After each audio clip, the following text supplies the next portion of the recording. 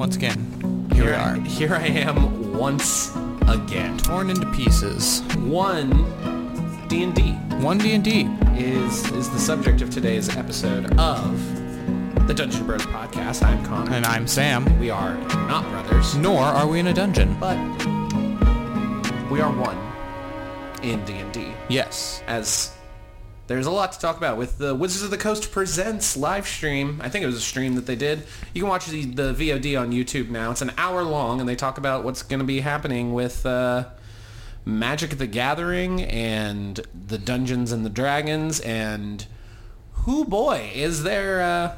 They've announced a lot coming up in the next year and in the next 2 years in general. Yeah, and normally we have our regularly scheduled bullshit at the top, and but for today we're going to do exactly that. And Sam, how the hell are you? I am tired today. I went to see Weird Al Yankovic last night, live and in concert. That sounds like a you problem. Well, it's mostly the fact that I was in Dayton, and so I didn't get home until about midnight. Mm-hmm. And then I had to go into the office today. Big tragedy. Big tragedy. You do like that work from home life quite a bit. It was one of those things where it's like at the beginning, I did not want to do it. I wanted to be in the office. I want to learn in the office. And now I'm like, I don't want to put on pants. Yeah. Pants are bullshit. Pants are bullshit. I have long since foregone the pants life, with the exception of the dead of winter and the sweatpants. It is very rare that you find me in a jean these days. Yeah, I think I've seen you. We've lived together for 2 years now, and I think I've seen you in jeans a total of maybe a dozen times. Like you might be able to count it on two hands. I have two hands. Yeah, that's why you could count on them.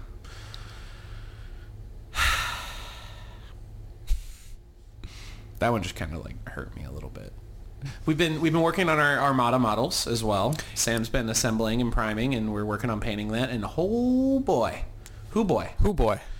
Actually assembling like well-made models and priming and print and painting and assembling is a lengthy process, man. It is a Herculean task for those that are not used to it. Oh yeah, besides getting different types of glue, going and getting more paints that we needed, and then let alone all the intricate details on these ships. And every time I've painted two now, and the first one I was like, wow, I really enjoy it. I like how this looks. And then I went back and started doing the second one. And I looked at the first one. I went, this is utter crap, and started touching at it. I want to get this out of the way at the top of the show. We'll get to this later when we talk about the SpellJammer release as well. But we managed to get the entire 3-book SpellJammer set with DM screen for $42 on Amazon. Yeah. I don't know if that's still... Well, hold on. We'll do this live. Do it live? Fuck it. We'll do it live. Amazon.com. Ladies and gentlemen, he is right now going to Amazon.com, domain of Jeffrey Bezos. Jeffrey Bezos. You can currently get SpellJammers Adventures in Space, the campaign collection, adventure, setting, monster book, map, and DM screen, hardcover on Amazon. Not Prime, sadly, but it is currently listed at $41.99. And I don't know if you know the normal going rate of the D&D books, but it's in the 25 to 35 range, depending on how recent it is. So if you were on the fence about Spelljammers and you're kind of interested in it, and you were worried that it was going to be really expensive, you can get all three of them for a little bit more than the price of a normal D&D book right now. So that's cool. That's cool. That is very cool. I made a joke about the regularly scheduled bullshit, but I don't have a lot of bull to shit. I think we're a little. I mean, we got a big thing in front of us. We're looking at this new D&D content, this new Magic the Gathering announcements. And I think we're ready to just kind of dive on in. Okay, well, One Dnd. Well, okay, Wizards Presents 2022. Yes. The two sections, One Dnd and Magic the Gathering. We'll get to Magic the Gathering at the end. We're going to focus on One Dnd for the bulk of this. One Dnd is what their code name is for the next edition, quote unquote, of Dungeons and Dragons. Much like how 5th edition was originally D&D Next. And they really liked the idea of calling it D&D Next, and then the community kept calling it 5e. So they're like, all right, well, I guess we got to call it 5e now. But they want to move away from the editions and create a Dungeons and Dragons platform of rules that are largely not going to change, so that they can simply create adventures and new additions and more options and stuff with that system. Yeah, the 5th edition platform has been, the 5th edition rules has been very successful, has brought a lot of new people into the hobby, especially with, popular media grabbing onto it, things like Stranger Things, Critical Role, all those other things. And we knew that they were going to be coming out with what we thought was going to be 5.5 edition here in 2024. So this the D&D one is going to include, of course, new. Some of the big things are going to be new core rule books. They're going to continue to build on the digital platform D&D Beyond, which they purchased earlier this year, and then there are also some plans to build this digital play experience, a miniature terrain and an adventure visual aid to be integrated with D&D Beyond. They have a 3-pillared approach. They want to print new core rulebooks of the Player's Handbook, Dungeon Master Guide, and Monster Manual. They want to improve the D&D Beyond experience and integrate it more tightly with the books, and then that awesome virtual tabletop integration.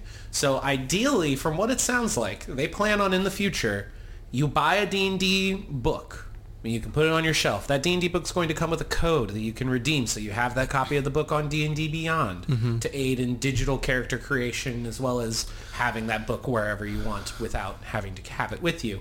Additionally, if you buy a book that is, say, an adventure module, say they redid Curse of Strahd in this new One Dnd system, when you buy Curse of Strahd, you would have the book, you would have the digital copy on D&D Beyond, and then you would have digital minis as well as 3D digital maps to use with their new D&D digital play experience that is also integrated with D&D Beyond for character sheets and rolling and keeping track of hit points and resources and all that kind of stuff, all in one bundle. Top level view, that sounds like exactly what we've been asking for. Oh yeah, for years, even before D&D Beyond belonged to Wizards of the Coast, people were like, why can't I get a digital code when I buy my physical copy? Because yeah, a lot of people don't want to pay, you buy the one book for $44 and then you have to pay another $44 for it online. So the straight overview at this level, this top level that we're looking at, this is all positives.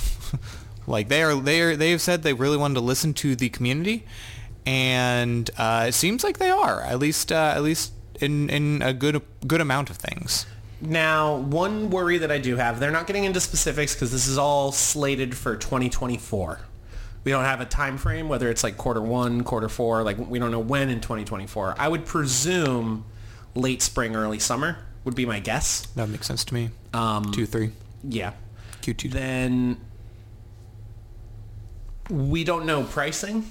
D&D books might be $60 now, for all we know, with all of this additional stuff. Right. That's one thing we talked about is can you buy the physical copy only? You obviously you'll probably be able to buy the digital copy only, but will these be like textbooks in the future where you have to have the digital code? I don't know. But that's all high level stuff. There's a beautiful trailer for all of the inclusions, and they show an example of the 3D map, which is amazing. It's really cool. If they can integrate with like Oculus or PSVR or get it on as many platforms as possible, particularly VR platforms, I think that would be really, really engaging. Oh, they are running it on the Unreal Engine. Yeah, so it's literally just a video game. Yeah, it's. I think a lot of we've seen a lot of other projects kind of try to come and do this, and a lot of the times they're just making either their own systems or something like that. But to actually just take an engine, a video game engine, those are very, very powerful things. Oh yeah. And to actually put that much development work into it, it's going to be going to be high level. Herculean. Now, the big exciting thing with this One Dnd announcement, because it is kind of just ideas, they're going to be releasing a series of very in-depth Unearthed Arcanas. Starting right now, you can go download the playtest for character creation. And they will be doing a survey for that on September 1st. Read over it. If you want to try and make some characters, play a one-shot with these characters, I think that would be very beneficial. The character creation process is different, streamlined. I think overall, I like the direction it's going, but there's a lot of nitty-gritty that we need to get into. Yeah. So that's what we're going to do. It's divided into a couple major sections: the character races, character backgrounds, starting languages, which is a weird one that got its own section, feats, the rules glossary. There's some new notation, some changes to things. And then they have the beginnings of the 3 spell lists that they're going to be going forward, and there are only 3 spell lists. So we're going to start with races right off the top. You have your classic, your human, dragonborn, dwarf, elf, gnome, halfling, tiefling, orc, and the ardling. We're going to go in order that they show us. First is the human. The human, I think, got one of the biggest buffs of any of the races out of them. They're changing the inspiration mechanic. We'll get into that a little bit later, but humans will gain inspiration whenever you complete a long rest. They gain an extra skill proficiency, and they gain either the skilled feat or a first level feat of your choosing. So now all humans are variant humans. Yes. Now, also notice, didn't say anything about ability scores. Nope. Those are tied to backgrounds now and not races, which is, I feel like, just kind of a lateral move. Like, it's not an improvement or I think that the original 2014 copy, those kind of, the way they divided ability scores up between the races there would be a very big change. But since Tasha's, they brought it down to you always just choose a +1 or a +1 and +2 or 3 +1s. Now moving it over to the backgrounds is very much a lateral move. Yeah, yes. It's a net neutral. I think the human is great. Getting a guaranteed first level feat, which we'll get to the backgrounds later, but you're going to be getting a first level feat. Anyway, getting 2 feats right out of the gate is going to be very strong. Daily guaranteed inspiration is going to be very strong. The human is a top tier race choice now. Just straight up. I mean, it already was with a lot of people just choosing it for variant human for that extra feat choice. Yeah. I see. This is a good improvement. Very good. Next up is the Ardling, the upper planes sort of beings, kind of like we're talking the antithesis of the tiefling. There'll be 3 options: the exalted, the heavenly, and the idyllic. All of them are going to live about 200 years. They are all humanoids, and then they have animal heads. So think BoJack Horseman, which is a fun way of putting that. They all get angelic flight as a bonus action. They'll sprout wings, and then they can fly equal to number of feet equal to their speed. At the end of that air movement, they fall if nothing is holding them, and they can do that a number of times equal to their proficiency bonus per long rest. And then each of the legacies, they are now called heritages, legacies, that kind of stuff, instead of sub-races. The exalted suggests animal heads of the cat, eagle, goat, mule. They will at first level get thaumaturgy, 3rd level divine favor, 5th level lesser restoration, 5th level lesser restoration. Heavenly looks like an elephant, owl, pig, or stork. They get light, cure wounds, and zone of truth. And then idyllic looks like a bear, dog, raven, or toad. They will get guidance, healing word, or animal messenger. Then they all will also have resistance to radiant damage. This is very similar but different than the It's basically the tiefling, but yes. different spells Yes. and different damage resistance, and they get flight. I think idyllic has the standout spell choice list there. Guidance, healing word is very, very good. It doesn't matter what you're playing. Right. Next, the Dragonborn. The Dragonborn, all of their creature type, size, speed, lifespan is all about the same. Ancestry is same options as before. The breath weapon is the big change for the Dragonborn. They are an action, and they are all going to be a 15-foot cone. They're all going to be a dexterity saving throw. The DC is 8 plus your con plus your proficiency bonus. On a failed save, the creature will take 1d10 plus your character level in damage of the type determined by your ancestry, and you can use it a number of times equal to your proficiency bonus per long rest. You gain resistance to damage of the same type. They have dark vision of 60 feet, and they learn Draconic. So the breath weapon has actually 2 changes, because the original breath weapon from the 2014 book, it was each different breath weapon was a different style of attack. A cone or a line. But then, interestingly, in Fizbin's, they changed the breath weapon to work as instead of one of your attacks. Yes, that was an improvement. A lot of people have been wanting to... A lot of people even homebrew the breath weapon as a bonus action instead of an action in many cases. But the compromise that they did for that in Fizbins was if you have multiple attacks, you can replace one of your attacks with a use of your breath weapon, which made a Dragonborn... It gave them much more of a buff in martial situations. But interestingly, it seems they're walking that back here. I don't know if that's just because it's playtest. I would love to see the inclusion of the Fizbins modifications to breath weapons in an eventual One Dnd. Yes.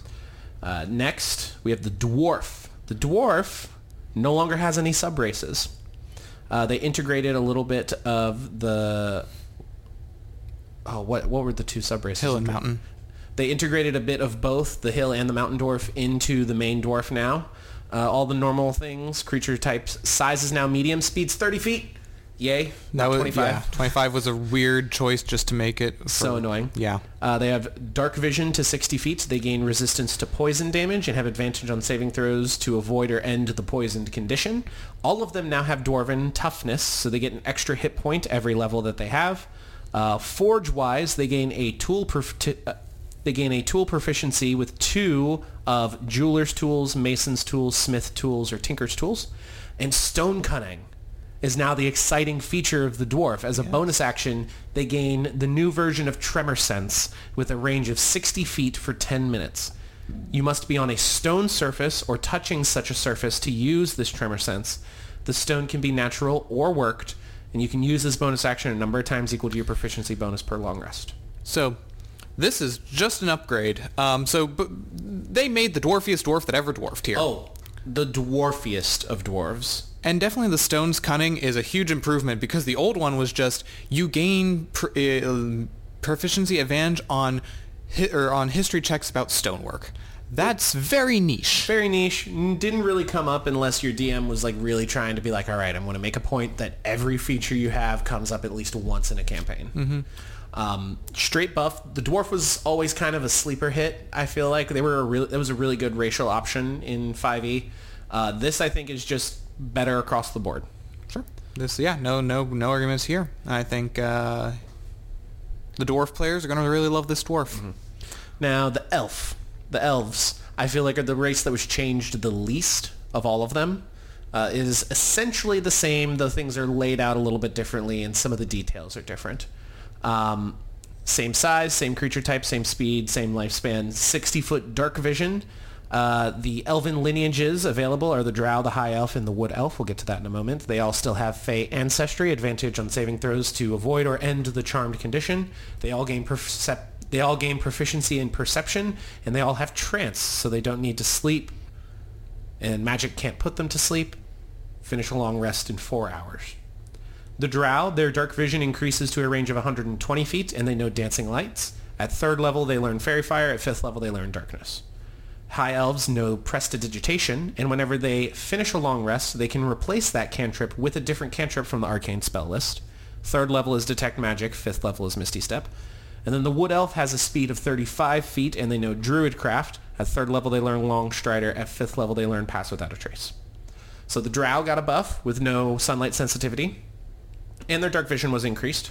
Couple of, I believe they already got Darkness, but Fairy Fire is an extra one. Yeah. High Elves, now, instead of just picking any cantrip once at the beginning, they can pick any cantrip every day. Yep. And they get a couple extra spells. And the Wood Elf getting some additional spells. Interestingly, between the Dwarf and the Elf, no armor, no weapon proficiencies anymore. Yeah, it looks like they're I think removing them, probably removing them just all of them, and giving it again to the background. Also, it should be noted that the trance is walked back from Monsters of the Multiverse. Yes. The trance in Monsters of the Multiverse had some additional effects on long rests. We were literally just looking at but doing we good? Yeah. For the sake of being thorough. So on some of the other types of elves, we saw that they gained additional proficiencies. The Shatterkai, the Veladrin, and the Sea Elf, I believe, had gained additional proficiencies that they didn't already have on a long rest. And we those proficiencies were different depending on the subrace of elf. So your Your Eladrin got skill proficiencies. The Sea Elf got tool and weapon proficiencies. Again, they're kind of walking back some of the changes that they've been making in more modern 5e. This is definitely stuff that I feel like a different team has been working on, and there may not have been as much communication. But, I mean, Trance was still pretty good. Yep. Up next is the Gnomes. Gnomes, of course, are still humanoid, still small. They get 30 feet of speed. Hallelujah. Thank God we're just putting 30 feet as the minimum and basic.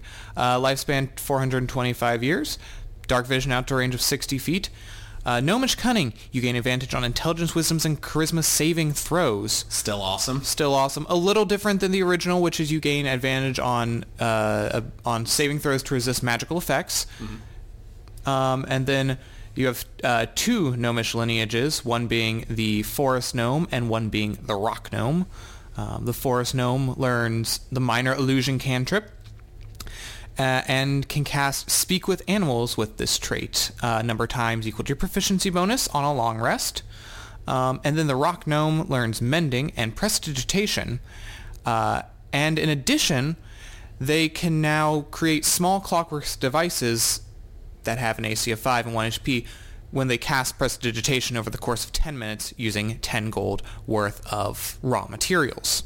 This kind of just gives them a little bit of that artificer flair, that natural artificer flair of being able to create a small clockwork thing that can do a basic effect of prestidigitation once a day. Yep. You can have 3 of them, and they dismantle after 8 hours. But when they do dismantle, you get the 10 gold worth of materials back, so you can recycle them over and over again. I think this is a much more streamlined option for their tinkering that the rock gnome would normally get. And Prestidigitation is one of the great cantrips because it can do damn near anything. And now you can have 3 trinkets that can do damn near anything, and I'm sure that'll be very useful and totally not abused by any players at anyone's table. Looking at you, players at everyone's table. The Halfling, again, no heritages, no sub-races anymore. They're still humanoid, they're small, have a 30-foot movement. Thank you. They have Brave, advantage on saving throws to avoid or end the frightened condition. Halfling Nimbleness. They can move through the space of any creature that is a size larger than them, but they cannot stop in the same space. They gain Luck when you roll a 1 on a d20 of a d20 test. We will get to that in a minute. You can re-roll the die and you must use the new roll, and then Naturally Stealthy, they gain proficiency in stealth. The halflingest halfling that ever halflinged. Yep, they pretty much took the good traits about the halfling and kind of threw out the ones that are... Now, a quick note on the D20 test. We'll get to that in a minute. The D20 test is just a new term that is a shorter and sweeter way to say attack, roll, ability check, or saving throw. That's all it is. The D20 test is shorthand for attack, roll, ability check, and saving throw. All 3. The big times you roll a D20. Yes. All right, next we have the Orc. Humanoid medium, 30 feet, 80 years on average. So note, again, we said this is the Orc, not the half-Orc as in the 2014 Player's Handbook. They have the Adrenaline Rush ability, which when they take you can take the dash action as a bonus action, and when they do, they gain temporary hit points equal to their proficiency bonus. They can do this a number of times equal to their proficiency bonus per day. 60 feet of dark vision, powerful build, which is the same as current. You can count as one size larger when determining carrying capacity, and they get the Relentless Endurance feature of the 2014 half-Orc. When you would be reduced to 0 hit points but not outright killed, you can instead choose to drop to 1 hit point, and you can use this once a day, basically. Adrenaline Rush is probably my new favorite racial feature available in One Dnd, at least with these initial offerings. Dashing as a bonus action and then getting temporary hit points and getting that multiple times per day is so good. It's going to be great on most any martial class, which is what the half-Orc and the Orc were kind of designed for anyway. Plus they get Relentless Endurance. I love this. I love this racial option. And I'm going to need to talk to Darren, see if I can change my half-Orc to this version, to this version of Orc.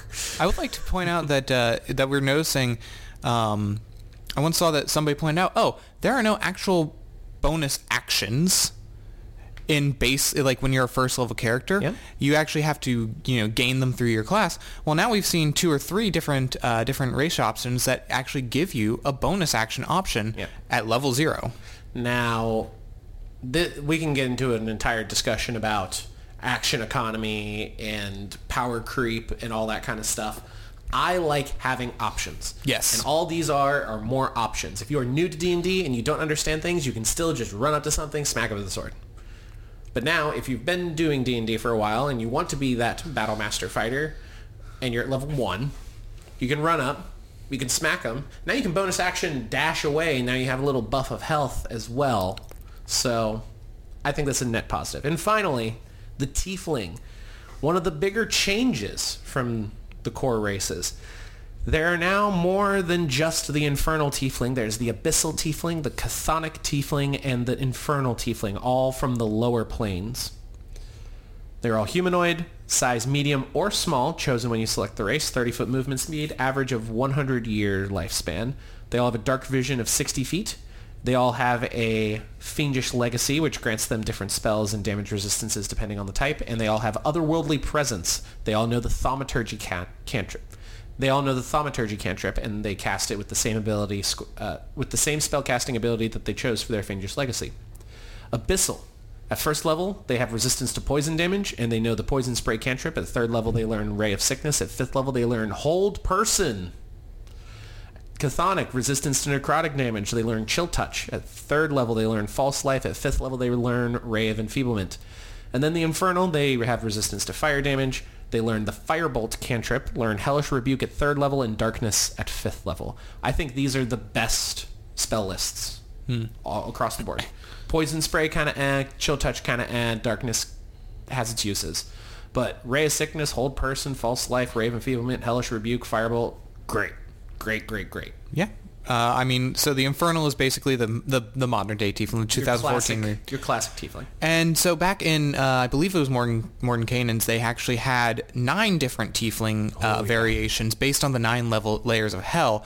They've definitely walked that back and made it more simple, given better spells and more easy choices here than those 9. Yeah. Just 3 is all you need and gives you options.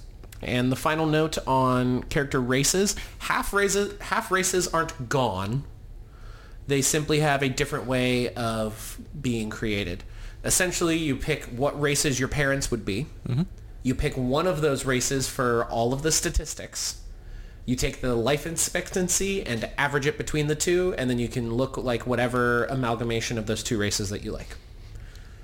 A little bit disappointing in some ways. I think some of the more classic half races, the half orc and the half elf, I think really should have a race option that is unique to them. I mean, the half elf is as classic of a character race option as the elf and the dwarf and the orc in the first place. I don't think it's a deal breaker by any means. No. But it would be nice to have that option. And again, it might just be one of those streamlining choices where, well, why are we making these 2 half races as opposed to just giving them the option? Absolutely. Yeah. Next up is character backgrounds. Overview of backgrounds. The default background is building your own. Yes. The rules for building your own are as follows. A +2 and a +1 to ability scores of your choice, or 3 +1s to 3 ability scores of your choice.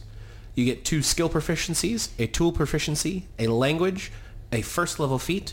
You have 50 gold to spend on starting equipment, and you can keep the remainder. That's how you build a background now, whatever you like. They offer a smattering of sample backgrounds, which I am a fan of.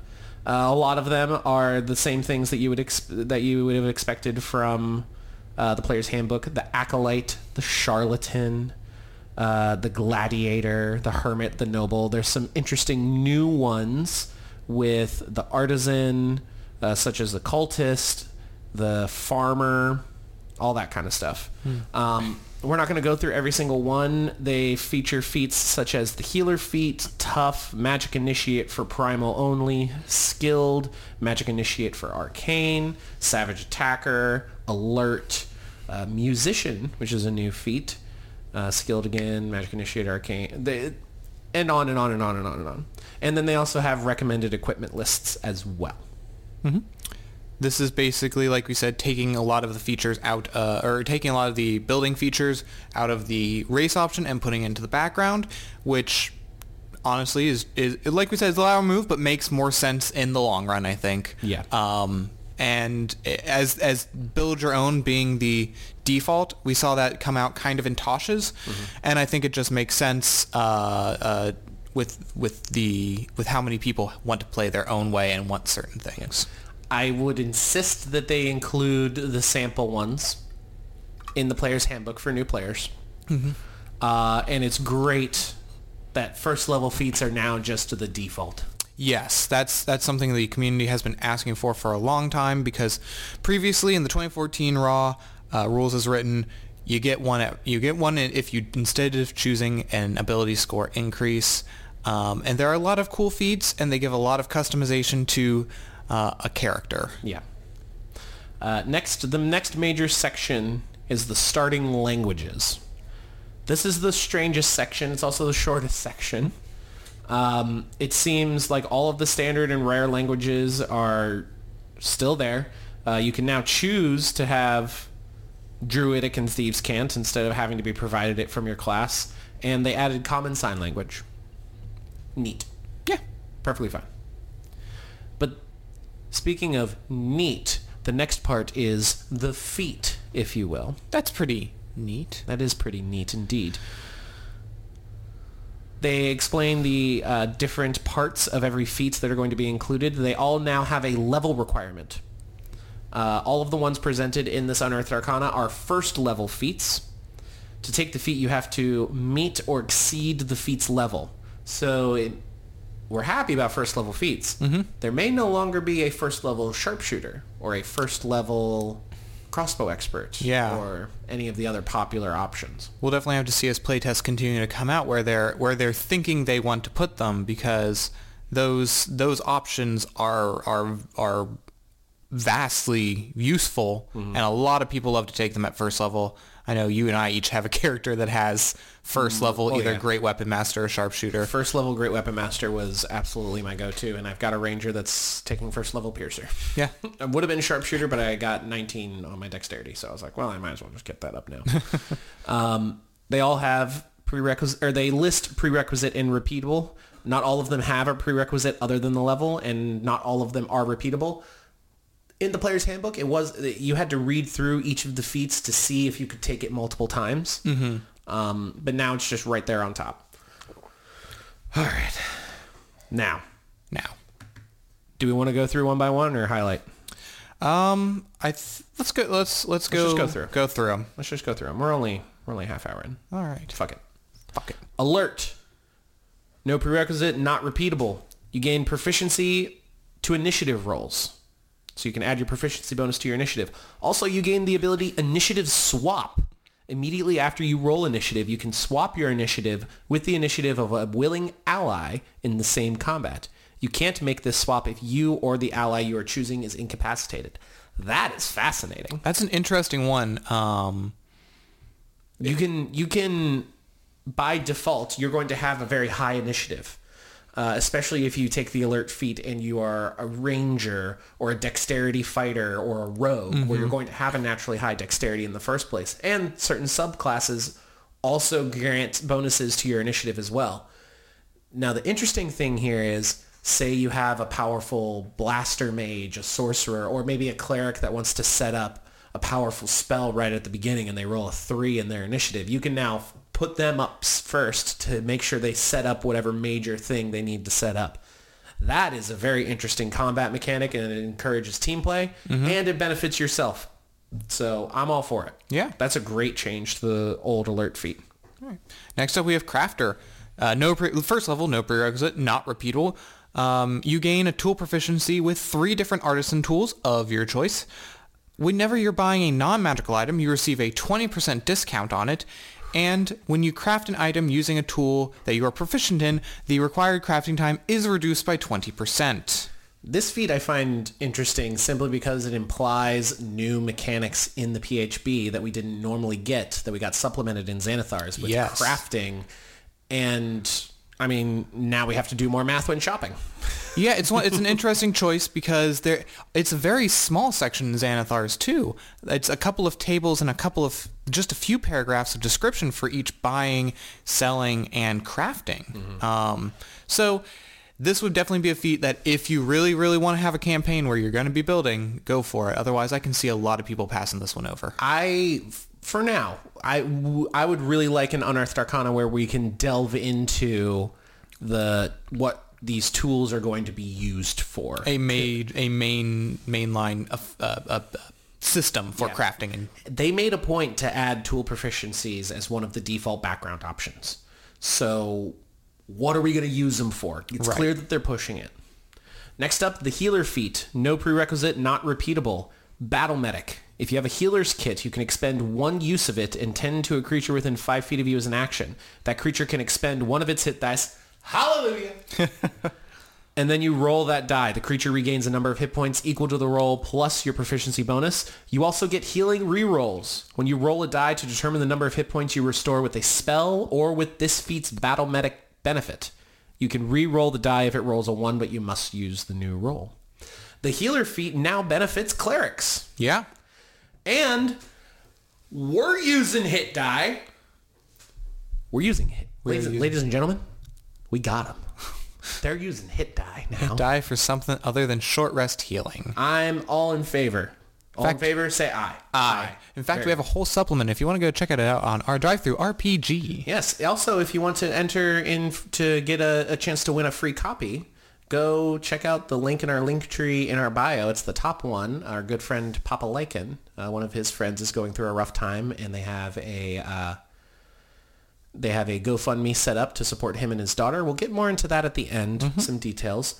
But you can go and if you donate to them, take a screenshot of your donation confirmation email and you fill out our little Google form that's in our bio, you get a chance to win one of a plethora of prizes from various D&D content creators. And everyone will receive a free copy of the Blood Magic and Hemocraft supplement that we released earlier this year. So be sure to check that out. If you're watching it live, wait till we're done. Yeah. Next up is the lucky feat. No prerequisite, not repeatable. You gain a number of luck points equal to your proficiency bonus, and you can spend those on the following things. And you get them back on a long rest. First off, advantage. When you do a D20 test, you can spend a luck point to give yourself advantage. When another creature does a D20 test, you can give them a luck point to impose disadvantage. Now, Sam, I don't want to be a nudge here, but it's when a creature rolls an attack roll. That is specific for the disadvantage one. Interesting that you can't impose. I'm sure they didn't want to impose disadvantage on saving throws. Was the big thing. I think that's fine. Interesting that it grants you advantage or grants someone disadvantage, so this doesn't stack with already established advantage and disadvantage. Yes, because the current one, you just get to roll an additional D20 when you do one of those things. Essentially, it gives you super advantage or imposes super disadvantage, as it is colloquially called. Same with feat like Elven Accuracy, for example. Yes. I think they toned lucky down a little bit here, but it is still just as useful and much more reasonable. I think lucky is now a feat that won't be banned at a bunch of tables. Yeah. I think that's great. Next up, Magic Initiate. No prerequisite. You can take it multiple times, but you have to choose a different spell list each time you take it. There are 3 spell lists, the Arcane spell list, so the Divine spell list, and the Primal spell list. You pick one, and you get 2 cantrips of your choice from that spell list, as well as a first level spell from that spell list. You always have that spell prepared. You can cast it once without a spell slot and regain the ability to cast it in that way when you finish a long rest. You can also cast it using any spell slots you have. Intelligence, Wisdom, or Charisma is your spellcasting modifier. When you choose the feat, whenever you gain a new level, you can replace one of the spells you chose with this feat with a different spell up the same level from the chosen spell list. It is Magic Initiate. Good stuff. Good stuff. All right, next up is Musician. This one's a new one. No prerequisite, not repeatable. You gain proficiency in 3 musical instruments of your choice. And as you finish a short rest or a long rest, you can play a song on a musical instrument, which you have proficiency in, and give inspiration to allies who hear that song. The number of allies you can affect in this way is equal to your proficiency bonus. So a different Inspiring Leader is if Inspiring Leader is not included in this Unearthed Arcana. If Inspiring Leader is a, say, 4th level minimum feat in the new player's handbook, and you got both of these feats, free inspiration for everyone and free temporary hit points for everyone every time you take a rest is tops. Yeah. And with inspiration, how it works now, you're going to be getting it a lot more, and you're going to be encouraged to use it every single time you play. Yes. So, all good. Savage Attacker. No prerequisite, not repeatable. When you take the attack action and you hit a target with a weapon as part of that action, you can roll the weapon's damage dice twice and use either roll against the target. You can use this benefit only once per turn. Once per turn, you get advantage on damage rolls, which is a little bit different, but I'm all in favor. Yeah. Next up is Skilled. No prerequisite, but it is repeatable. And you can choose 3 skills which you lack proficiency in and gain proficiency in those skills.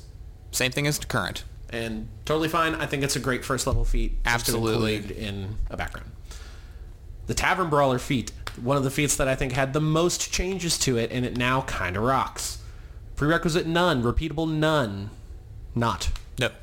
Not repeatable. No. Enhanced Unarmed Strike. When you hit with an unarmed strike and choose to deal damage, unarmed strikes are different now.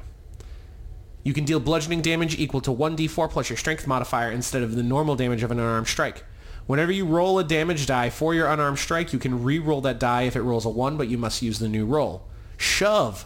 When you hit a creature with an unarmed strike as part of the attack action on your turn, you can deal damage to the target and also push them 5 feet away. You can use this benefit only once per turn. Furniture as weapons. You can wield furniture as a weapon using the rules of the Great Club for small or medium furniture and the rules for the club for tiny furniture. Very simplified. Yes. For the furniture using part, and I think that's hilarious. Tavern Brawler is now really good for monks. Yes. Rerolling damage die if they roll a 1, and then being able to move people when you punch them, that's a great buff. Tavern Brawler was one of those that we were not big fans of in the 2014 handbook. So this gives a lot, and especially that shove, because usually shove is instead of one of your attacks, you can try to shove them, but this one says in addition to doing damage. Now you can't knock them prone. No, you can only move them around. But that's still great. And I love the image of like the Tavern Brawler that does like a sick right hook and then they stumble 5 feet to their right, you know? Yeah. This is awesome. I like really, really dig this feat. That was one of the ones where like, man, if maybe we'll do a little homebrew to redo that. No need. It's good. And finally, we have the Tough feat. No prerequisite, not repeatable. Your hit point maximum increases by an amount equal to twice your character level when you gain this feat. Whenever you gain another level thereafter, your hit point maximum increases by an additional 2 hit points. That's tough. It's the same as before, and it's still great. Built for tough. Now we get to the rule glossary. There's a lot of things that are asterisked throughout the previous sections and some of the following sections, and this is basically a description of all of them. We're just going to go through, we're going to just quickly breeze through a lot of these, but we'll get into the important ones. Arcane spells are an arcane spell draws from the ambient magic of the multiverse is for bards, sorcerers, warlocks, wizards, and artificers. The arcane spell list is one of the 3 spell lists. Artisan's Tools is a category of tool proficiency that you can gain. In the 2014 Player's Handbook, there's a list of the artisan tools. Ignore the prices there. They now only cost 15 gold apiece. Mm-hmm. Tools across the board are cheaper compared to their Player's Handbook 2014 counterparts. They want you to use your tools, as we said before. We'll have to see how. Creature type. It lists the creature types: aberration, beast, celestial, construct, dragon, elemental, fey, fiend, giant, humanoid, monstrosity, ooze, plant, and undead. They don't really have any special rules for themselves unless specifically noted, such as Cure Wounds specifies that the spell doesn't affect a construct. One of the big rule changes that has caused a lot of controversy is the D20 test. The term D20 test, as we mentioned previously, encompasses the 3 main D20 rolls of the game: ability checks, attack rolls, and saving throws. If something in the game affects D20 tests, it affects all 3. The DM determines when a D20 test is warranted in any given circumstance. To be warranted, a D20 test must have a target number no less than 5 and no greater than 30. Rolling a 1 on a D20 during a D20 test will automatically fail regardless of modifiers. Which is a change from the current way where it only is that way during attack rolls. The antithesis of that, rolling a 20 on a D20 test, is an automatic success regardless of the modifiers. Same thing, only on attack rolls in the 2014 handbook. A natural 20 also grants inspiration anytime you roll a natural 20. It does not bypass limitations on the test such as range and line of sight. It only bypasses bonuses and penalties to the roll. And finally, the big one, critical hits. Yep. Weapons and unarmed strikes for player characters only can score a critical hit on a natural 20 of an attack roll. It deals extra damage to the target. You roll the damage dice of the weapon or unarmed strike a second time and add the second roll as extra damage. For example, a mace deals bludgeoning damage equal to 1d6 plus your strength modifier. If you score a critical hit with a mace, it instead deals 2d6 plus your strength modifier. If your weapon or unarmed strike has no damage dice, it deals no extra damage. This is big. It does not include spells. It does not include NPCs. It does not include monsters that you summon. It does not include monsters that you are fighting. It only includes weapon attacks and unarmed strikes. Unarmed strikes of those that have a damage die to their unarmed strike. So a monk and someone with Tavern Brawler. Also, by this wording, a paladin's Divine Smite dice are not doubled. A rogue's sneak attack dice are not doubled. Battle Master maneuvers, any dice that are going to be thrown at you from a different source. Freaking holy weapon, you're not doubling those dice. It is specifically only the damage dice of a weapon, which suddenly now magic weapons that have additional damage dice associated with them, either they're all getting doubled, or now it's going to be like a weird, like, well, the weapon's dealing 1d6 and then the enchantment and the magic is dealing this, so you wouldn't double that. I don't know why they chose to do this. Yeah, this really affects it affects the flow of combat. We've been observing TikTok, the D&D community on TikTok and Reddit and Twitter and Instagram and YouTube for a long time now, and there are so many homebrew methods that talk about increasing what a critical hit does. Whether the way we use it, which is when you roll a crit, first you get a maximum on your damage die, and then you roll a damage die on top of that. So that makes that takes away the cool factor. Secondarily, it really opens combats up to being more of a slog, more of that just back and forth. I'm doing just a little bit of damage every turn back and forth until somebody dies after 3 hours. Yeah. What I see in my mind right now, I see a fighter with their sword and board, long sword and shield. They score a critical hit. They roll a 1 and a 2, and they dealt 8 damage. That sucks. And I see the wizard in the back line rolling a natural 20 on their 4d10 firebolt and dealing 4d10 fire damage. I don't see why they chose to do this. The critical hit was, as you said, something the community has been trying to buff via homebrew to avoid the 1s and 2s on damage dice. People love rolling a natural 20 as a paladin and then dumping a 4th level smite into that. Yeah. That is picking up fucking 20 d8s and just boom, and then that's what the paladin does. That's what the rogue does. If you look at live play games, actual play games, Critical Role, Dimension 20, any of them, when somebody rolls a natural 20, that is the biggest moment at the table that night. Everybody erupts. And now, as they say, and now it's going to be like, all right, again, instead of doing 1d6, I do 2d6. Yep. There's no way to buff that. I don't see what they were thinking with this. Because obviously power creep is a thing. And there has been complaints that there has been a power creep. Mm-hmm. There's never been a complaint that the critical hit... Well, I'm not going to say never. There's not a wide complaint that there's anything wrong with the critical hit. If anything, they think it could be buffed. I think they need to go back to the drawing board with that. And as a note, with the rolling a natural 1 and rolling a natural 20, there's going to be a lot of annoyed rogues out there that have a plus 12 to their stealth, and the DC was 10 and they rolled a natural 1. And now can't stealth past a guy with his pig. You, like...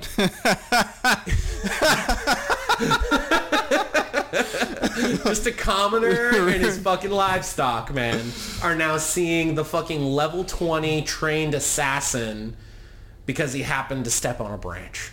Like, there's certain things, I think, like, rolling a natural 1 on an attack roll and that being an automatic miss, I get that.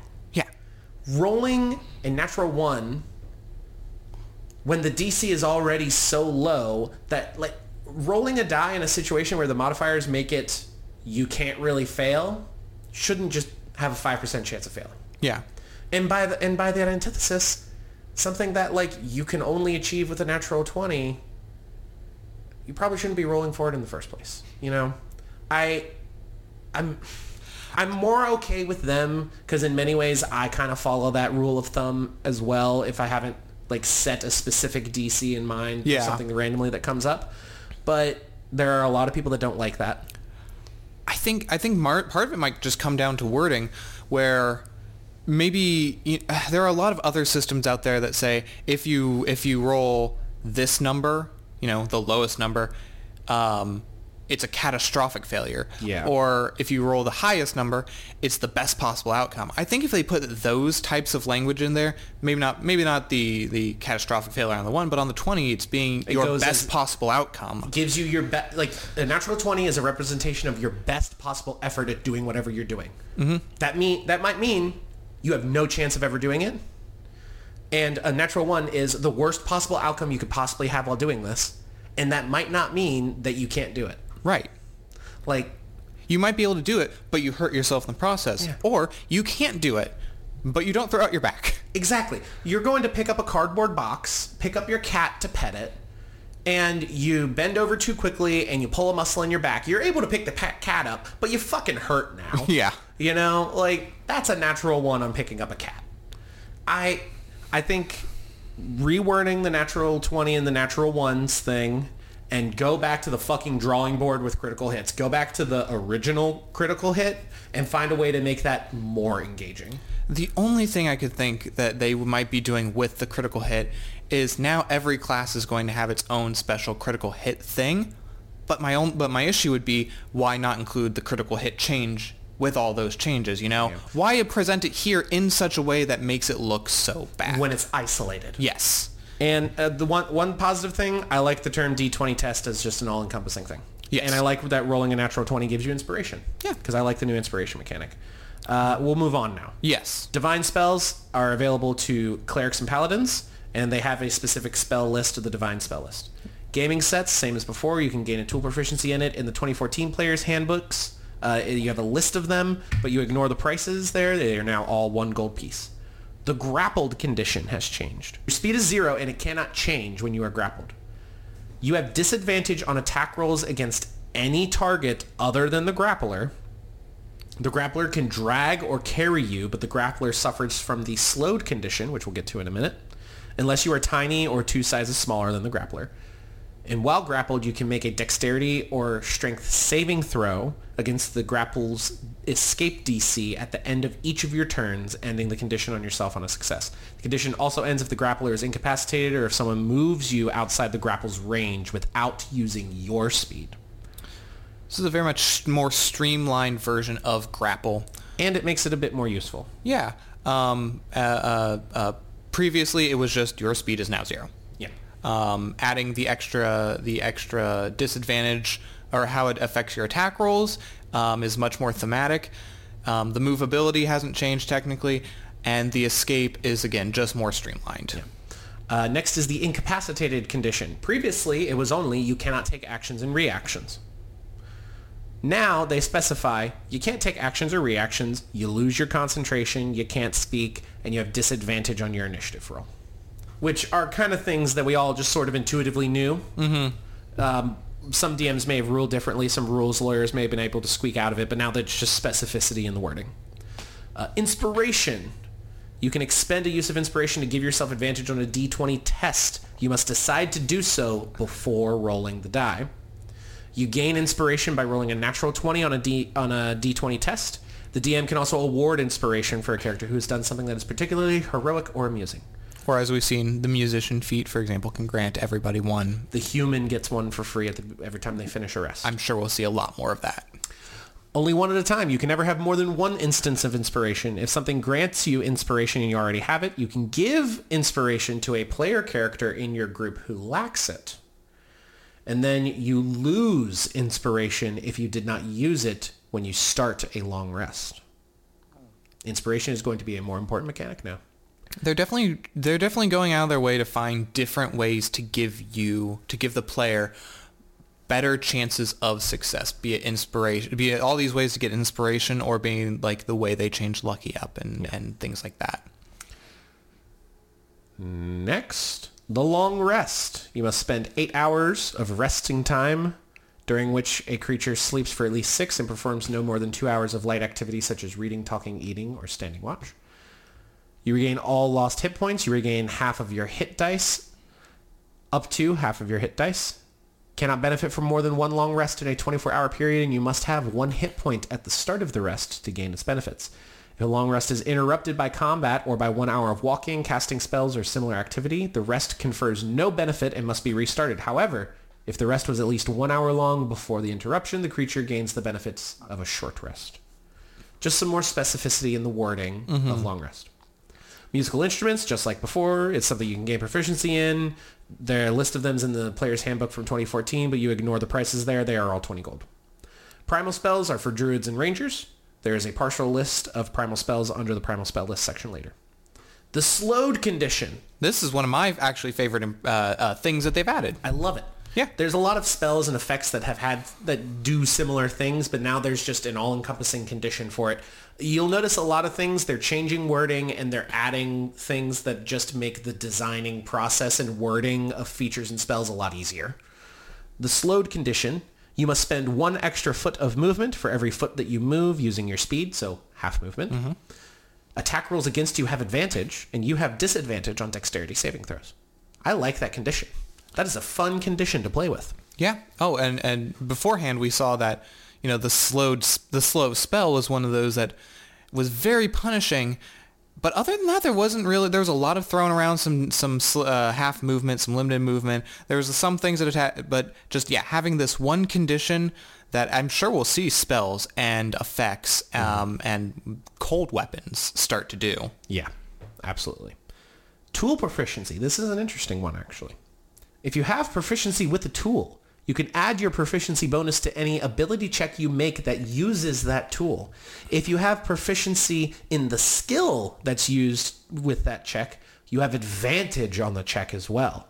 This functionality means you can benefit from both a skill proficiency and a tool proficiency on the same ability check.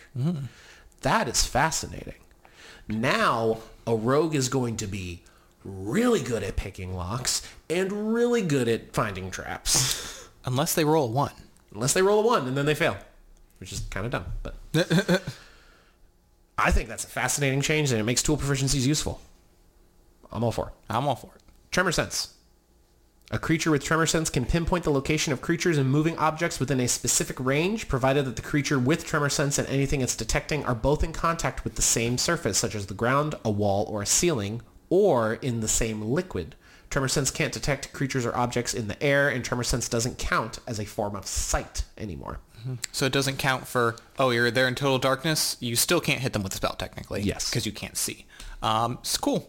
It's something that a lot of that player characters really didn't have access to in the 2014 edition. Now all dwarves do.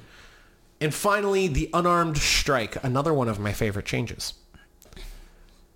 Your bonus to hit with an unarmed strike is equal to your strength modifier plus your proficiency bonus. On a hit, your unarmed strike causes one of the following effects of your choice. Damage. The target takes bludgeoning damage equal to 1 plus your strength modifier. Grapple. The target is grappled, and the grapple's escape DC equals 8 plus your strength plus your proficiency. This grapple is possible only if the target is no more than one size larger than you, and if you have a free hand to grab the target.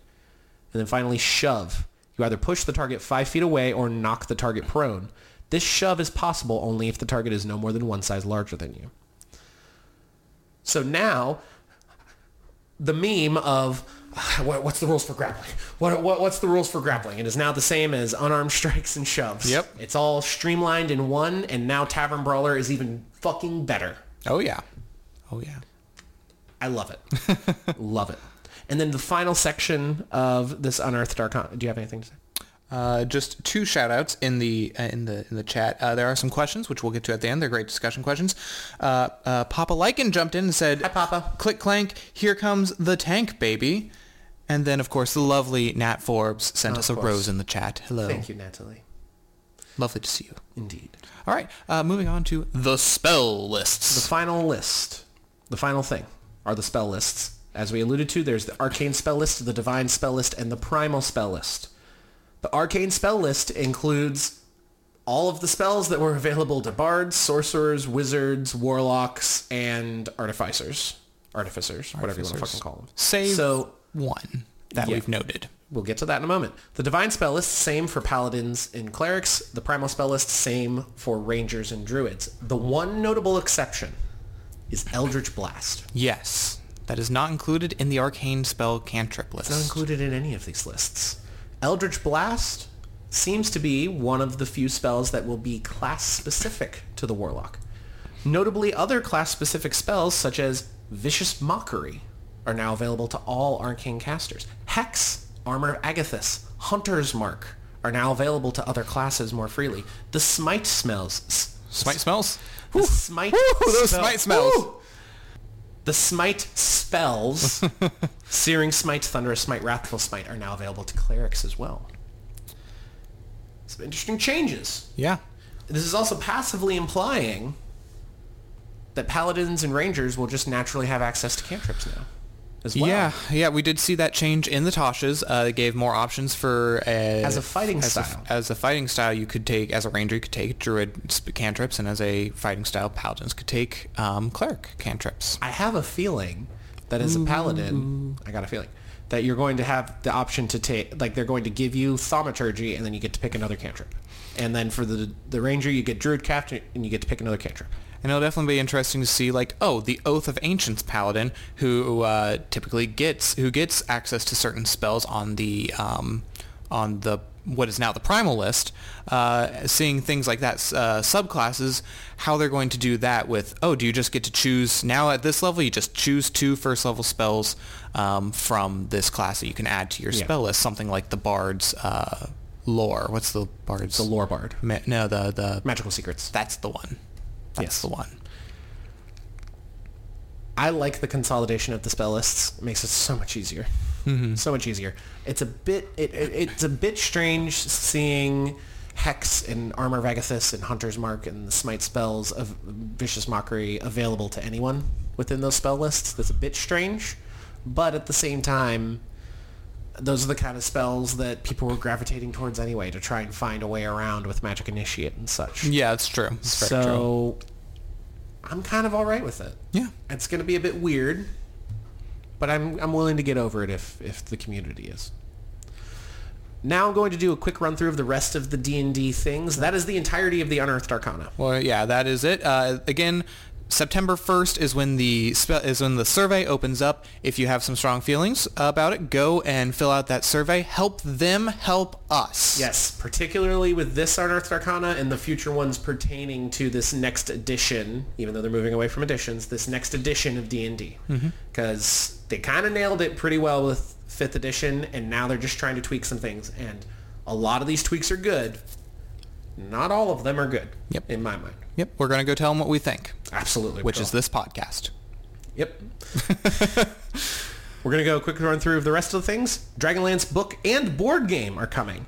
Dragonlance Shadow of the Dragon Queen, which is it the setting, or is it the adventure, or is it like a setting adventure like Strixhaven? Stay tuned to find out. And then as well, the board game Dragonlance Warriors of Krynn. They do note that the Warriors of Krynn board game can be used in place of certain scenarios in Shadow of the Dragon Queen. But it's not necessary to run the module. I think that's cool. It's kind of similar to how we want to use Armada for ship combat. Yeah. I think that's cool. Pre-orders are available for that now. New D&D book announcements. We now know what they have planned for 2023. At the beginning of 2023 in winter, you have Keys from the Golden Vault. This is an anthology of adventures surrounding heists. Mm-hmm. Fun. Love an anthology. Love a heist. Love heisting it up. Yep. In spring of 2023, there's going to be Bigby Presents Glory of Giants. If you remember the Giants Unearthed Arcana recently, we were trying to predict what that was going to, and we're going to have a whole book about it. Bigby, of course. Bigby's hand. Bigby's hand. Going to be all the player options and similar stuff from that Unearthed Arcana. Probably a lot of lore on giants, a lot of new unique giants. I hope they delve into like some interesting things like using oversized weaponry and armor. Yeah. And other stuff. I think that would be fascinating. Next, in summer of 2023, the classic Lost Mines of Phandelver is being expanded into a full campaign book that is untitled thus far. They simply call it Phandelver Campaign. As a note, you can go get that for the Lost Mines of Phandelver Starter Adventure for free on D&D Beyond. The end of summer 2023, The Book of Many Things uses inspiration from the iconic Deck of Many Things magical item to explore new player and dungeon master options. So maybe the last core rule enhancement to 5th edition a la Xanathar's and Tasha's. Mm-hmm. Possibly. Chaos will reign. And then finally, in the fall of 2023, Planescape, where you can explore the city of Sigil and the multiverse beyond. SpellJammers, as we talked about earlier, SpellJammers Adventures in Space is out now. It was released on August 16th. Be sure to check Amazon. It is $42.99 as of the recording of this for all 3 of the books, which is great. It includes a setting book, adventure module, a new monster manual, as well as a DM screen and a lovely map that you can put up on your wall. And if you have more money than we do, feel free to support your local game store. The famous drow, Drizzt O'Dyrn, is turning 35 in 2023.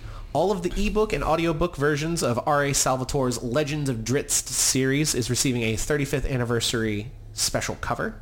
A new visual dictionary called The Legend of Drizzt is going to come out that has visual aids for many of his popular stories, as well as a new family webcomic on Webtoon that follows Drizzt's daughter Bree, seeking to prove her worth as a hero, written by Purpa, with the guidance from R.A. Salvatore. If you are a Drizzt fan, congratulations. He's 35. He's probably going through a midlife crisis. But he's a drow, so maybe like 8th life crisis. Getting ready to go to high school? Maybe. And then finally, great, love D&D expanded in the world. It's going to Japan. There's now a Japanese website, YouTube channel, and Twitter account for all things D&D, as well as a brand spanking new anime-style trailer. A live-action anime-style D&D trailer. It is awesome. Go check it out. Go watch it. That's all we can tell you. And that is everything that they talked about in D&D. Yes. Now we're going to run through Magic the Gathering. We have recently become fledgling Magic the Gathering people. Yes. And so we have decided to include this very important thing to the hobby. They showed off a lot of awesome art cards, a lot of preview at new cards that are going to be released. Watch the full show for that. We're going to go through the major releases here. All right. The next release is Dominaria United, pre-releasing on September 2nd through the 8th, a worldwide release on September 9th, Magic the Gathering Arena and Magic the Gathering Online on September 1st. Following that, or do you want to? I'll run through it. You've been talking for a while. Shut the fuck up. Next up, Brothers of War is in pre-releases in November 11th through the 17th, and the launch party is November 18th through 20th. Planeswalkers will travel to Dominaria's past for one of its key historical moments. This set contains more Magic 30th Anniversary promo cards, available while supplies last, at WPN Game Store pre-release events. And more info will be coming at the end of September 29th and 30th. Magic the Gathering in 2023, that we have an outline and titles for the Magic Gathering releases for the following quarters of 2023. In quarter 1, Phyrexia, All Will Be One, continuing the story from Dominaria. Concluding the story arc that started with Dominaria United in quarter 2, we have March of the Machine. In quarter 3, we are returning to Eldraine with Wilds of Eldraine, and then in quarter 4, the Lost Caverns of Ixalan, another return to that plane of existence.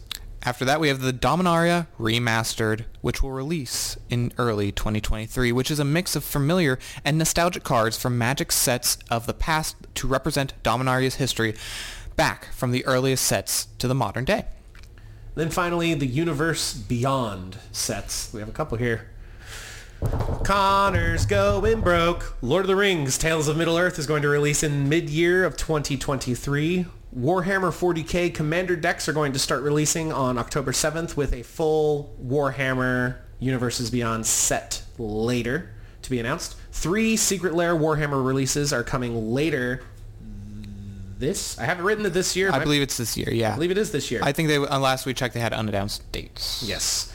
Secret Lair Cross Warhammer 40k Orcs, Secret Lair Cross Warhammer Age of Sigmar, and Secret Lair Cross Blood Bowl. And finally, the Doctor Who set going to release in 2023. It'll include 4 Commander decks, special card treatments, collector boosters, and a Secret Lair release as well. I'm going to lose all my money to Lord of the Rings cards. And I'll probably spend a lot on the Doctor Who series. Oh boy. Oh boy. Are those even legal? Well, if they're legal in Commander. They're coming out with Commander. It'll depend. I mean, if it'll depend when they come out. They'll say if they're legal or not, I guess.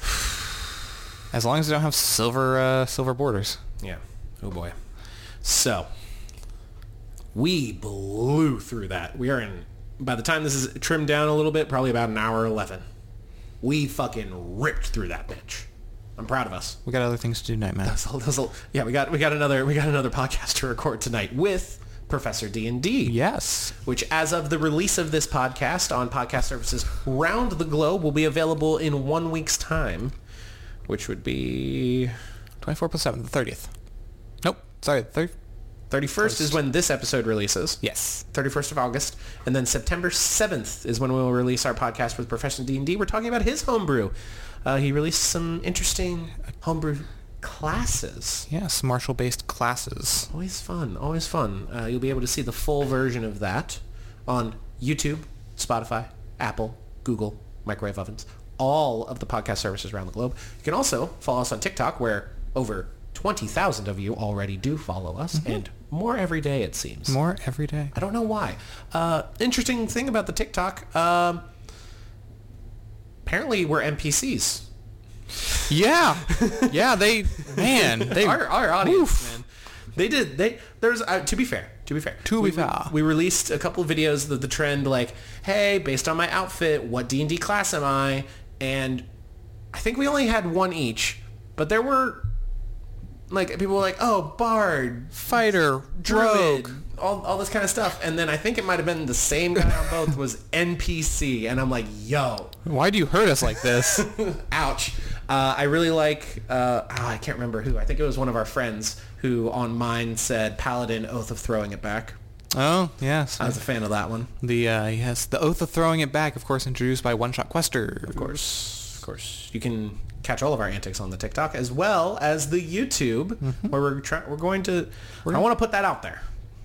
We're gonna promise the more releases on YouTube. More releases on YouTube. We've got plans. We just got to execute. In a timely fashion. You can also go to DriveThruRPG to download our various free homebrew supplements that we release every single month, as well as our $4.99 Blood Magic supplement that has been out for a while.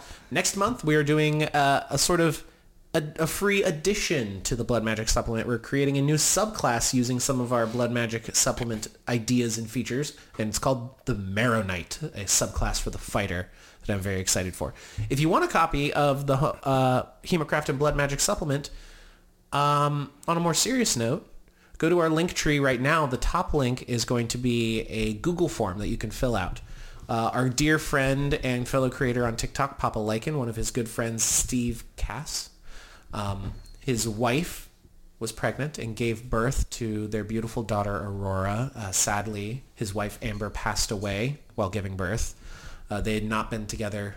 They had not even been together a year yet. They had not celebrated their first anniversary.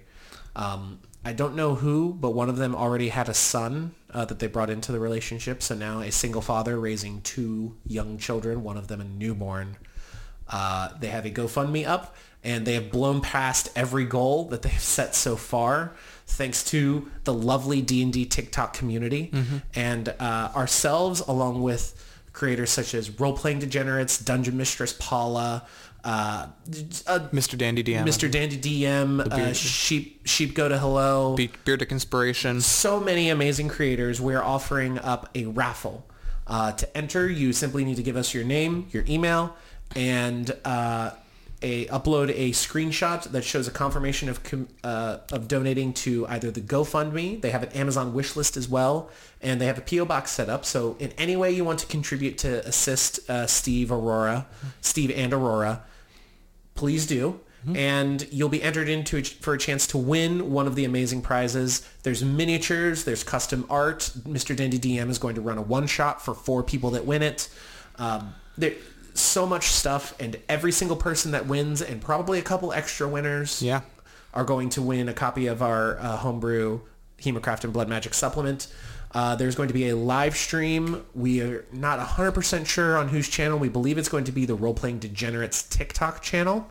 One of us or both of us will be co-hosting it with them, and that'll be on September 2nd, Friday, September 2nd. Specific time is TBD. As of the release of this podcast, that is in 2 days. Get on that. If you're watching it live, get on it. Put it on your calendars. It is a great cause. If you want to learn more, go to Papa Lycan's TikTok page. He's got several videos talking about it and giving updates, and we lift each other up. That's what we want to do. We want to make sure this community is as good as it can be and continues to be as good as it already is. Papa Lycan is a class act.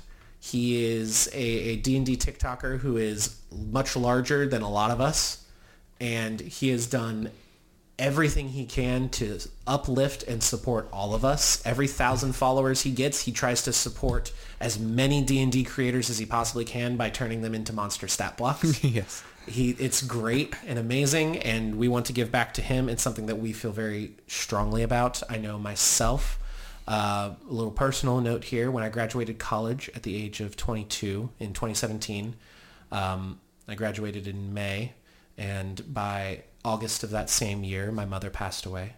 I've been without her since 2017, so the idea of having to raise a child and a child having to grow up without a mother hits me very hard. So, yeah, donate your money, you fucking assholes. Give them money and shower them with gifts and make Aurora's life start out as best as it can given the situation. With that being said, Sam, do we have any? You can write into the show every week by asking any questions, putting any comments you got, any concerns, thoughts, and or ideas. The best way to do that is in our Discord server, where like almost 200 of you already exist, and because we did this very quickly and didn't plan for it quite properly, didn't get a chance to put out the request for questions very quickly. So there aren't any in the Discord right now, but we also have many things in the TikTok live chat as we record this live on the TikTok every time we do. Jesus Christ. Jack? Cat's over here making a mess. Before we get started on our Q&A, shout out to Beardick Inspiration, who popped into the chat to say hello. Of course. He's lovely. He's contributing. What was he? He's contributing for the raffle as well. Yep. He's a great guy. All right. First off, user 96981295358896. What guys? Just rolls off the tongue. Right.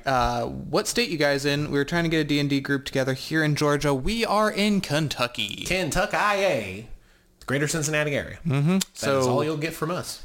We probably can't do any consistent at the table games.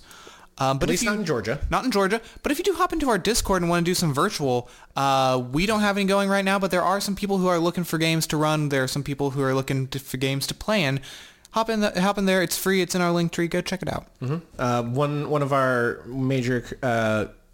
one of the major contributors in our Discord, DK Alexander, it seems like he's always putting together a game, and it's always for people that have never played D&D before, and it's great. Highly recommend. And now the discussion question we have. Lord Matthew asks, how do you handle PCs being unbalanced in combat?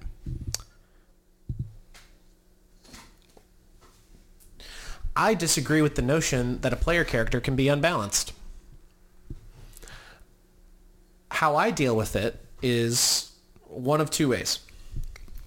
If there's been a pattern of like steamrolling combats or steamrolling certain scenarios, a player cannot be good at everything. It is not possible. Unless you're just like handing out free shit left and right, and then that's your own problem that you created. Give them a Tarask and they'll sort it out. Totem of the Bear Barbarian. It's very powerful. Resists everything. They're good at dexterity saving throws. Probably not going to be very good at an intelligence saving throw or a wisdom saving throw or a charisma saving throw. And also, if they're like steamrolling a big encounter that you wanted to last a lot longer, one of my favorite things to... Thank you, Jester. One of my favorite things to do with boss monsters, if they're steamrolling it, they hit 0 HP when the fight stops being fun. Like I'll track HP, and if they are like, oh, we're half a round in, and they're like, they've got 10 left. All right, well, we'll finish this round, and we'll see how everyone is. Is it exciting? Are they still wanting to go in on it? If that's the case, then we'll do another round. And we'll do another round. Is this like a cool, like, oh, they're beaten down, and they're like giving everything they got as like a final push against this dude? All right, that's the one that did it. You can choose to... My favorite thing that I've ever learned DMing. You can choose to ignore HP, and you can stop the combat when the combat isn't fun anymore. That's how I would handle an overpowered character. Yeah.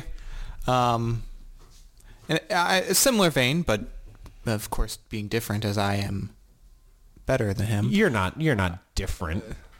Different than you. We're not. I have more hair than you on the top of my head. We probably have very similar breeds. Anyway, so yes, the fact that the player being overpowered or unbalanced, the specifically unbalanced in combat. The way I often look at combat is not across the table, is not at DM to player or player to DM. I often like to think of it left to right. Is everybody in the party, are they having something to contribute to that combat? And oftentimes, yeah, your barbarian, your fighter, your paladin, they're going to be the one who's going round, fist blow to blow with the BBEG or whatever, your boss monster. But is your ranger over there using their horde breaker to make sure that they can that the fighter can not be harassed by goblins at the same time? Is your cleric getting a chance to buff their allies and then hit with their guiding bolt, setting up an AoE. Yeah. So as long as, in my opinion, as long as everybody has something to do, the combat can flow however you, the DM, want. Yeah. If you're finding that you just want to run it by the book, and your players are blowing through it, okay, now it's time to change. Maybe make your own stat blocks. Maybe just add new abilities to stat blocks. Maybe one thing that I heard recently is plan for something to change when they're bloodied. Oh, that's a good one. Giving them a bonus action dash or bonus action disengage. Oh yeah, we see that plenty in any Souls-like games, Kingdom Hearts, any video game where they have a second phase mechanic. Yeah, and it doesn't have to be some grand thing. It could be, oh shit, I'm gonna die, and now my movement speed's 40 because I got a fucking... Or give them the new orc feature from the Unearthed Arcana of Adrenaline Rush. Yeah. Where now they can dash as a bonus action and they gain a little bit of temporary HP. That's the kind of stuff that changes the dynamic of a battle as well, that keeps things interesting and makes the players think, even though it's not some insurmountable benefit, it changes things. Beardic Inspiration says, I always love bringing out a bunch of Wraith minions. It's fun, and it's all fun and games until the con saves fail. Oh, possession. And then against life drain and max HP starts dropping. Race can drop your player's max HP, and that's one of those things where it's like, everything is fine until that thing happens, right? There's always one little thing that's gonna spook a player, and whether it's sucking away their life, whether it's devouring their intellect, if it's running around, suddenly more creatures come to the field, rusting their weapons. Yeah, remember it's D&D. Even combat is about drama. It's not necessarily about it's a game, but it's a game about drama. What's dramatic is interesting. And we're not talking drama like a soap opera. We're not talking drama. I mean, if that's what you're into at your table, by all means. But we're not talking drama like how Connor cries deeply when he loses at Apex. We were going to talk about that on the show. We agreed to keep that off of the air. Our trust is broken. Good. Beardick jumps back in and says, at least in 5e they can regain that after a long rest, but it can definitely get their attention. Indeed. Absolutely. Oh yeah. It's one of those things that every DM has a different way of doing it, and there are just so many good ways out there of not necessarily rebalancing, just giving you. He's had an idea. As we've kind of been alluding to this without saying it specifically, once you have a monster that targets something that isn't HP, it becomes dangerous. A monster that targets an ability score, a monster that targets control of your character, a monster that targets exhaustion, a monster that targets hit dice. If you get hit by an attack, you take damage and you lose a hit dice. And if you have 0 hit dice, you're out. That, make note, that's a fun monster. It's a fun monster. And I've said this ad nauseum. Big fan of the hit dice, underused mechanic. I'm excited that it seems like they're using it more. Beardick says, I gotta run, guys. Just wanted to say, hey, you two rock, keep doing what you're doing. No, Beardick, you keep doing what you're doing. Yeah. Which is apparently leaving our chat. And donating for the Papa Lycan Steve Cass raffle. Yeah, that's what's going on in the TikTok chat. That's all. That's what we got. Man, we kept this to like a tight hour 30. I'm impressed. We told Professor D&D we might be late. We might just squeak in on time. We got time to hit the head, grab a snack, and pop in and go talk to him. Reset up this stuff. Right. Oh man, I need to open Riverside. Oh boy. Oh wait, no. We're doing Riverside? I thought we were doing Zencaster. Yeah, we are doing Zencaster. We're trying out multiple softwares. I need to boot that up. It's been a minute. I'm tired. But I think that's the most efficiently we've ever done an Unearthed Arcana episode. And for such a chunky one, too. And for a very chunky one. Again, the survey for that is September 1st, dnd.wizards.com. You can check it out. It is free. They have a special page separate from normal Unearthed Arcana where they're going to put all of the One Dnd playtest stuff. I assume the survey is going to go up there. TBD. We'll let you know. Follow us. We'll let you know. Very excited for 1th edition D&D. The designers said they wanted to call 5th edition D&D Next because that was the code name for it, and then people were like, no, it's 5e. So maybe it's just going to be D&D, and then maybe after all this Unearthed Arcana, people are like, no, it's 5.5. Maybe. It's very possible. I'm okay. I'm honestly okay if they just call the next edition of D&D D&D.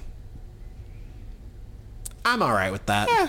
I'm kind of that mind with a lot of things. Like, I wish, like, for example, Madden, if they just released Madden for the PlayStation 5, and then maybe it's a free-to-play game, and every year you pay $20 and you get the new roster, or you get a new game mode, or you get like or you can pay in $5 and then you've got like all the playoff teams from like 1984 or something, The Madden season battle pass.